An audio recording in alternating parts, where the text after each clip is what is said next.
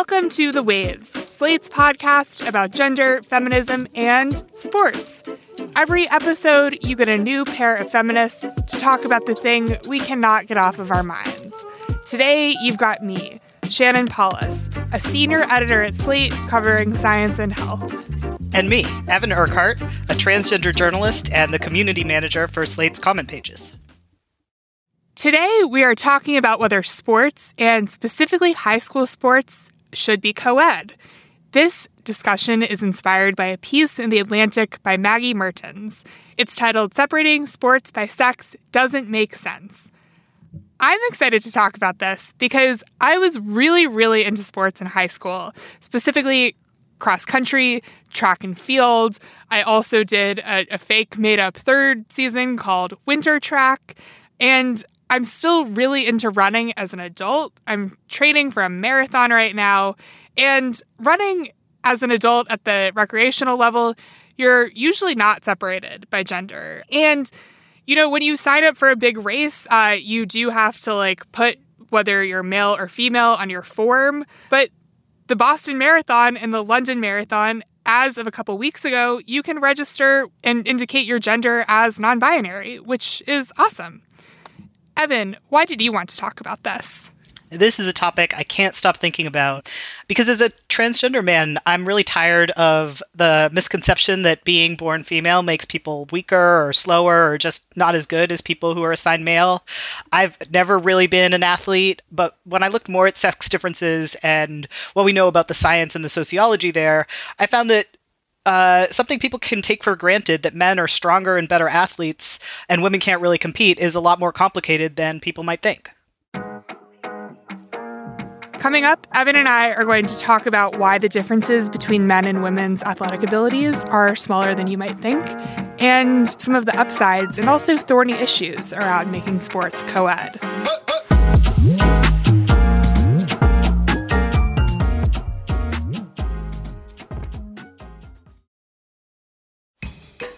Hey Waves listeners, if you're loving the show and want to hear more, subscribe to our feed. New episodes come out every Thursday morning. While you're there, check out our other episodes too, like last week's about Britney Spears. Mom deserves the best, and there's no better place to shop for Mother's Day than Whole Foods Market. They're your destination for unbeatable savings, from premium gifts to show-stopping flowers and irresistible desserts. Start by saving 33% with Prime on all body care and candles. Then get a 15-stem bunch of tulips for just $9.99 each with Prime. Round out Mom's menu with festive rosé, irresistible berry chantilly cake, and more special treats. Come celebrate Mother's Day at Whole Foods Market. All right, we're back, and we're going to talk about whether, as Maggie Mertens asks in a recent Atlantic piece, separating sports by sex makes any sense at all, specifically at the level of middle school and high school sports. So I had two reactions to this piece in The Atlantic right away. I will say, before we get started, and we are going to be talking a lot about how small the differences between men and women are when you really look at it. But one of my gut reactions is that I can find it a little bit patronizing when people make sweeping statements in the opposite direction around sports. So specifically, I had a high school track and field coach who would say the only difference between boys and girls is a label in terms of how fast we could run. And that was frustrating to me at the time because it was just very clear that the boys team was on average faster than the girls team. And it felt almost a little insulting to me. Oh, there's literally nothing stopping you from being much much than you are except something in your head. So I do sort of bristle a little bit when people start to talk about biological differences. Do they really exist? But at the same time, the reality of my physical existence today is that if you take a random sampling of men, I can outrun most of them. That's just a fact. I work very hard. I train, I'm running 30 miles a week right now. And it's just interesting that sex becomes the default when we talk about who is faster and stronger. Oh, well, it's obviously men. So I'm kind of starting with those two competing ideas in my head. Evan, what was your initial reaction to this piece? I loved the piece. I really focused in on the part about Colin Ives, who he came from a field hockey playing family. I think his mom was the coach, and he could only play field hockey in the US if he played with the girls' team, because unlike in other countries, field hockey is a girls-only sport in most of the US. And it's absolutely true that on average, men have strength and speed advantages in most sports. But when we break that down, it just means the average is higher. So if you're looking at the top cis men and the top cis women, then the top men are going to be faster. But for a boy like Colin Ives, who isn't, the top athlete, it doesn't really amount to anything. He's not a top athlete, and in the piece it portrays his performance as pretty normative on the field hockey team. I think it says that there are girls who are faster and stronger than him on that team. So, these are overlapping distributions, and I think when we come from this essentializing place, we can really underestimate the impact that training and the social environment can have. I shared with you that story about women marathons records. The women's world record marathon time was demoted because Britain's Paula Radcliffe ran alongside men as pacers. Women who run alongside men have faster times. So what's biological about that? Elite women get less weights in their workout rooms. They make a lot less money. They have less fame and respect than comparable male athletes. And while I would never go so far as to say that all of the differences are social, I don't think it's disputable that women's current records and times are artificially low due to social factors like these. I would push back a teeny tiny bit on the marathon timing. Right now, the men's world record marathon times are still about 14 minutes faster than women's.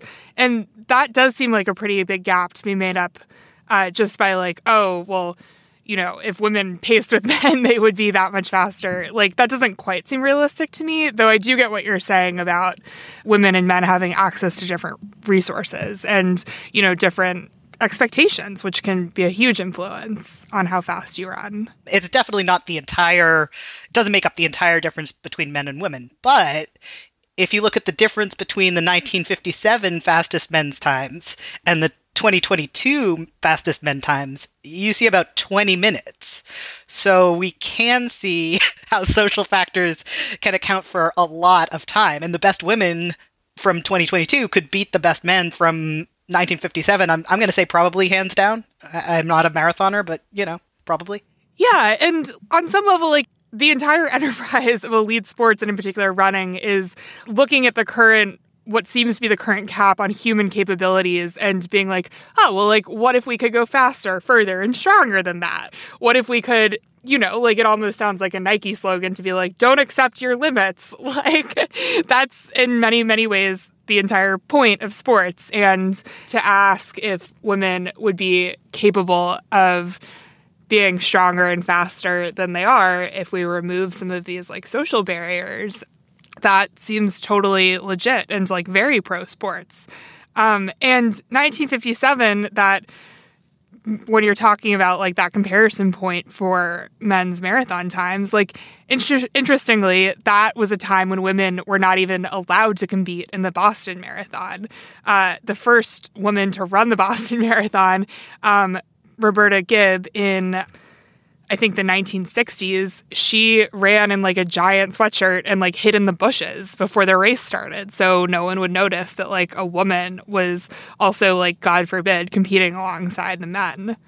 And one other really, really striking example of inequality in elite sports, at least as someone who doesn't watch sports or keep up with sports that religiously, when we were taping a Waves episode on Brittany Griner, I was just shocked to learn that her salary was in the low hundreds of thousands of dollars in the WNBA, which is a nice living. But when you compare it to men making millions and millions and millions, it's just such an incredibly stark difference. Though, you rightly point out that, we're talking about high school sports. We're not talking about people at the very, very extremes of talent here. And so to bring it back to high school sports, so imagine, okay, we let boys play on girls' teams and girls play on boys' teams. And let's take the example of football, which is a kind of an extreme sport. Size matters a lot. Girls are on average smaller than boys. You let girls play on boys' football teams. Evan, I'm going to pose this question to you. aren't a lot of girls going to end up getting hurt? Aren't we keeping girls safe by keeping them on separate teams in that context? I mean, when it comes to football in particular, my opinion is that we maybe don't value the bodies and safety and futures of boys highly enough. I kind of don't think the risk versus reward is there with full contact football, and I'm kind of against letting young children play it, maybe even high school children. But if someone disagrees with that, if someone really does see a value in football specifically, I kind of don't see why they'd worry about girls when they're not worried about boys. If there's something that's so good about football that makes it worth all these injuries, including like concussions that can like have a life and death, then I think the same value that they're seeing that makes it worth it for the boys is there for the girls too. I really find that framing so interesting of like, well, if we're so worried about the girls' safety, we should be worried about the boys' safety as well. We can't just put our boys through whatever. My like controversial opinion is that we shouldn't have football too. And I think like one of the things we're really asking about is when we ask if sports should be co-ed, or if we should be separating them into like boys versus girls, is like, what are sports supposed to be for teenagers? Like, if you talk about erasing football, well, then there goes the whole like Friday Night Lights setup, which is, of course, the television series and book and movie about a town that is just like absolutely revolves around the high school football team. And it's like, well, are sports supposed to be like that, which is kind of like the glue of a community at the expense of other things and a spectacle for adults? Or are sports supposed to be a place where kids learn about collaboration, reaching goals as a team, being gracious losers? And I think one hugely overlooked aspect of high school sports is like, it's just a space to learn about movement and to understand that like movement can be fun, and to like learn about things like, eating enough fuel before you go and play a game or lift weights, and like how to like let your body recover and what to do when you get injured. Just all of those mechanical things that like set you up for like a really good life of like being active. And if you make more teams co-ed, you open up space for students to join and be valued, even if they're not very strong or very fast. When I think about like, oh, what if we separated running teams by pace instead of girls versus boys? Then you say, well, like, yeah, then we have like a segment of the team that runs like 11-minute miles or 12-minute miles, or like is just learning to like, walk their runs. And running is a really wonderful tool for depression, and it has all these health benefits, and it's just like an excellent life skill to have, regardless of how fast you are. Let's agree to disagree on running specifically, which I hate, but I love biking, I love swimming, I love lifting weights, and I think that people of all ability levels can find joy in moving their bodies and challenging themselves. So I actually, I'm sorry to take us down that path, because I hate it when people are like, oh, running is like the best thing you can do for yourself. I hate that it's kind of the default like, oh, I'm gonna like get in shape and jog. I think people should do whatever feels good. But I also firmly believe that if there were more space in high school sports for slow runners, more people would be into running and find it like a joyful exercise. I'm with you there.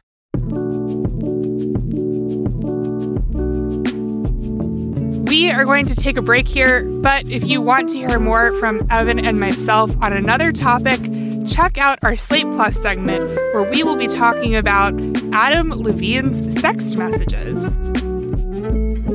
And please consider supporting the show by joining Slate Plus. Members get benefits like 0 ads on any Slate podcast, no paywall on the Slate site, and bonus content of shows like Amicus, Slate Money, and of course this one. To learn more, go to slate.com/thewavesplus.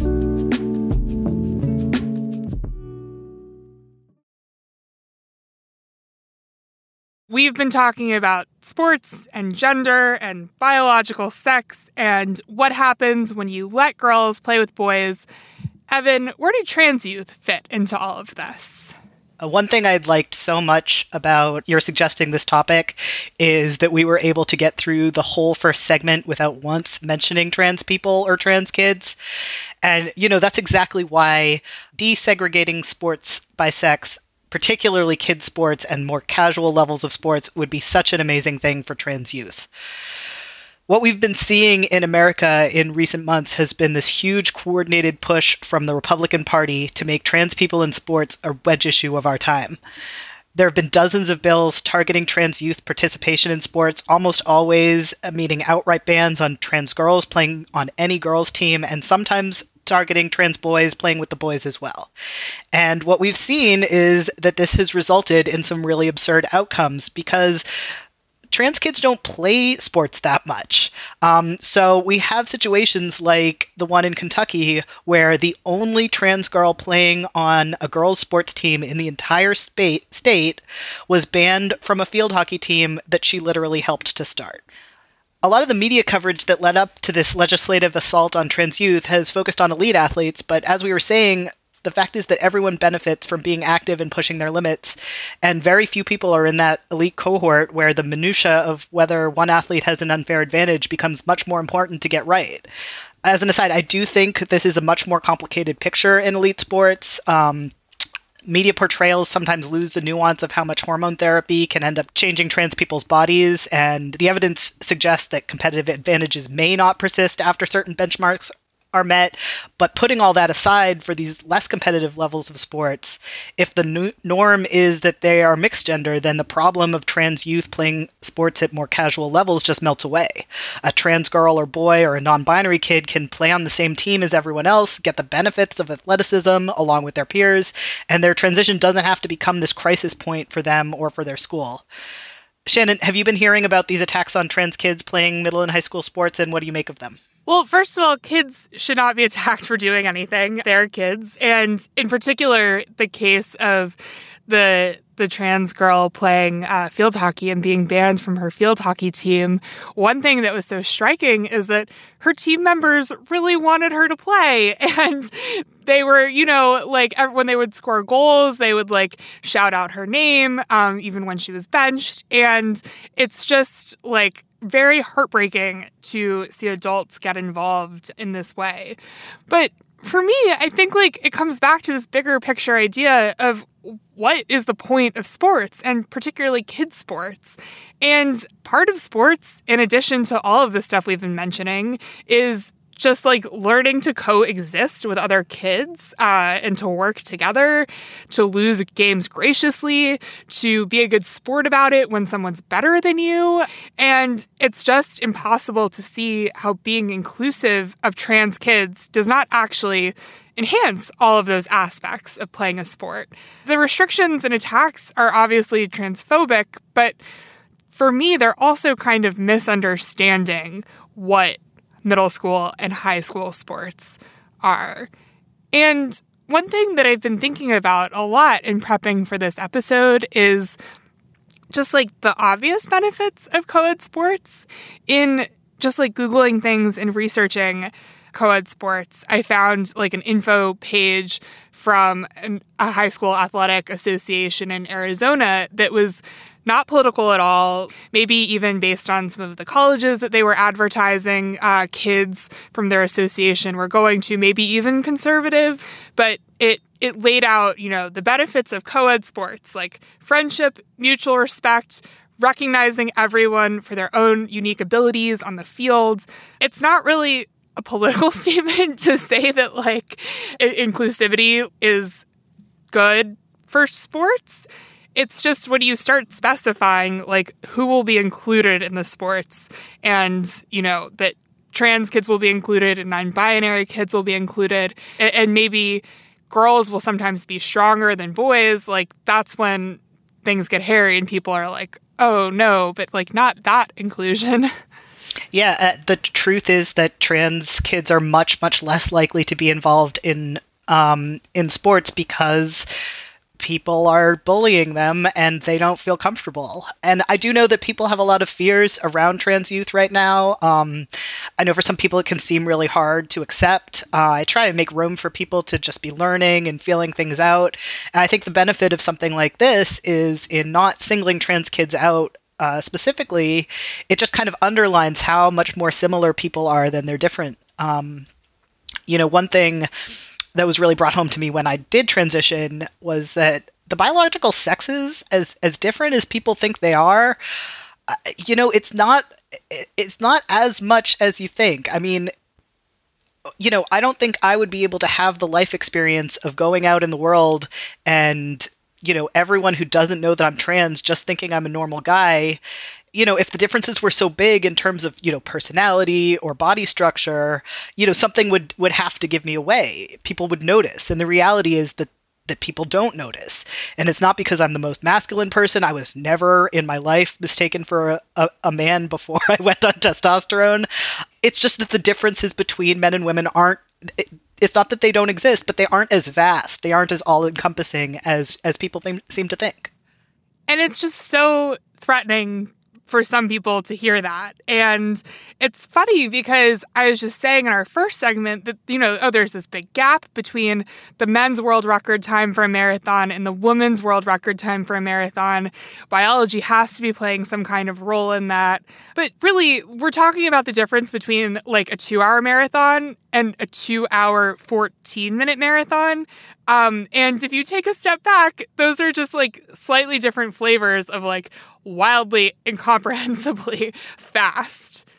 I guarantee you the man with the 2-hour time and the woman with the 2:14 have a lot more in common with each other than they do with all of the men and women who don't spend their lives training to run marathons as fast as that. Yeah, and I bet you would find like a bunch of biological similarities between them that like exist between them and not between the rest of the population. That, absolutely. Certainly not me. Yeah, I'm 5'2". Predispose them, exactly. Like predispose them to running faster, to like gaining muscle, et cetera, et cetera. Can I pose a question for you that I think a lot of people might have? I think that one of the benefits of separating sports by gender is at the high school level that the girls who are at the top of their game like really get that space to shine. And one kind of like nagging concern I have at the back of my head as we talk about this is like, okay, if we mix everyone together, that's good in a lot of ways. But what happens to those girls who would be, say, stars of their basketball team, but if you put them on a mixed gender team, are just like a little bit more average on the team? Well, we have been focusing on less elite athletes, and for me, that's very much on purpose. I don't know if I think that the Olympics needs to change or that elite divisions of college sports need to change, but we're talking about the high school level. I think we need to recognize there would absolutely still be girls who, just by chance, were among the best athletes of their school at a high school level, even in a mixed gender environment, particularly in small schools where there weren't very many jocks. So those averages, didn't have time to like work their magic. So there would be fewer girls who were star athletes, but it wouldn't be zero. And there wouldn't be this guarantee of a handful of girl jocks who were the best girls in town. And I think whether you think we'd be losing something if we lost that cohort kind of depends on how much value you place on that being a social category in every single high school.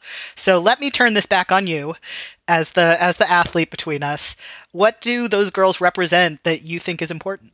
That is such a good question. And that just like strikes me in the heart as someone who was like a girl cross-country runner on a girls team and very proud of that. So like as you're talking, one of the things that I'm thinking is like, you mentioned there wouldn't be a guarantee of that like cohort of the best girls. And like, for one thing, those girls would still exist. Like, we would still be able to, like, watch them on the court or the track and honor and celebrate their skills, even if they don't happen to be, like, the very best person on the court or the track in each and every moment. And I think that, like, especially if we look toward honoring and celebrating the skills of, like, more than just the very best players, then you can see, okay, we can take someone who would be a star on the girls' basketball team and put her up against people that potentially could be better than her, and we could still celebrate her achievements.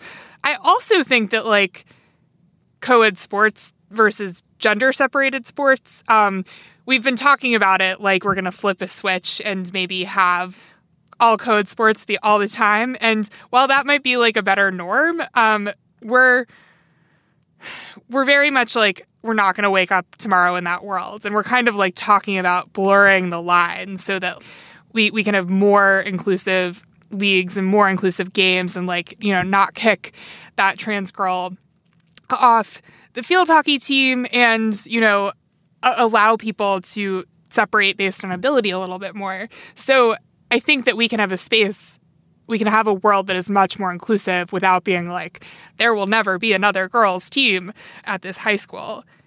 And to be honest, when I really think about what we would lose if we stop having girls' teams at high schools, I just think about how much I loved being on my all-girls cross-country team. Those were just some of the best memories from high school.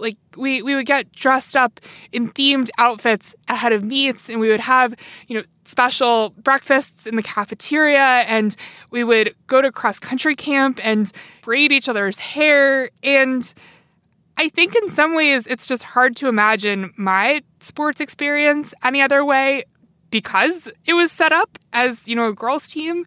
And I think it is possible to imagine, wonderful experiences with a slightly different cast of characters happening in other setups that do not rely on the gender binary to that extent. I can imagine someone being like, yeah, my co-ed team rules because I have been on co-ed teams that also rule. I can't help when I'm listening to you to share my own high school remembrance. I was at a very small high school, I think it was under 400 people, and our absolute best athletes were our cheerleaders. They won competition after competition. They were the best in the state. I'm pretty sure they won some regional titles as well, and none of our other teams ever won anything at all. They were just a complete joke. So the girls had all of the glory. They had all the trophies, and most of them were even pretty nice, so I'm not even mad. I grew up in a town where the best athletes, undisputed, were all girls, even with the genders being segregated. And I think that informs what I believe is possible in a co-ed environment. Women and girls can excel even when their competition is men. We're so used to an environment where men's athletics are overvalued, it just kind of warps what we think the possibilities are if we, moved away from all that.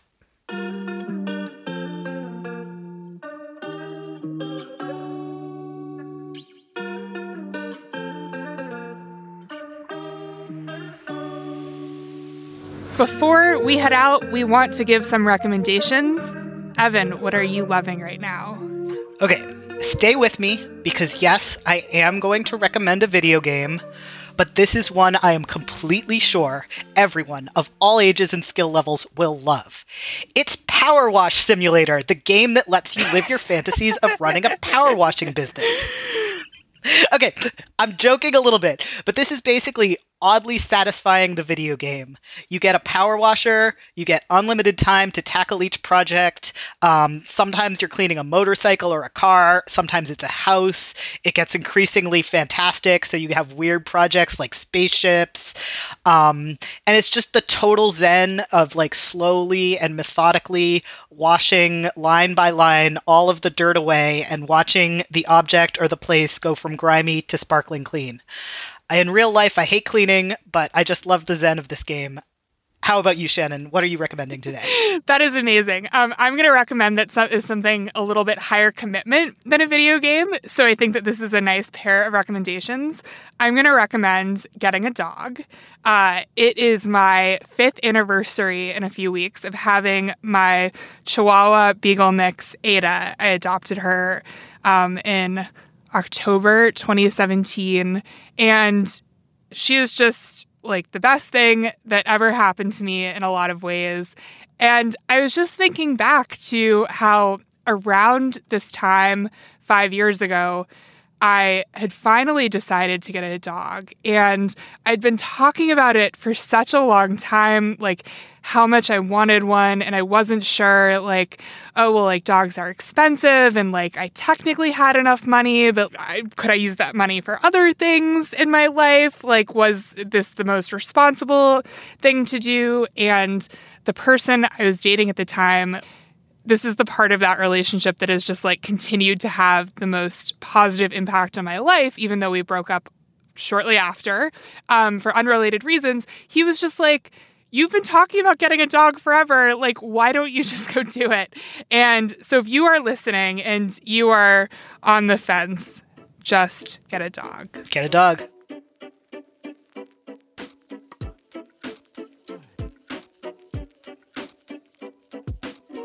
That's our show this week. The Waves is produced by Shayna Roth. Shannon Paulus is our editorial director. Alicia Montgomery is vice president of audio. And Daisy Rosario is senior supervising producer of audio for Slate. We'd love to hear from you.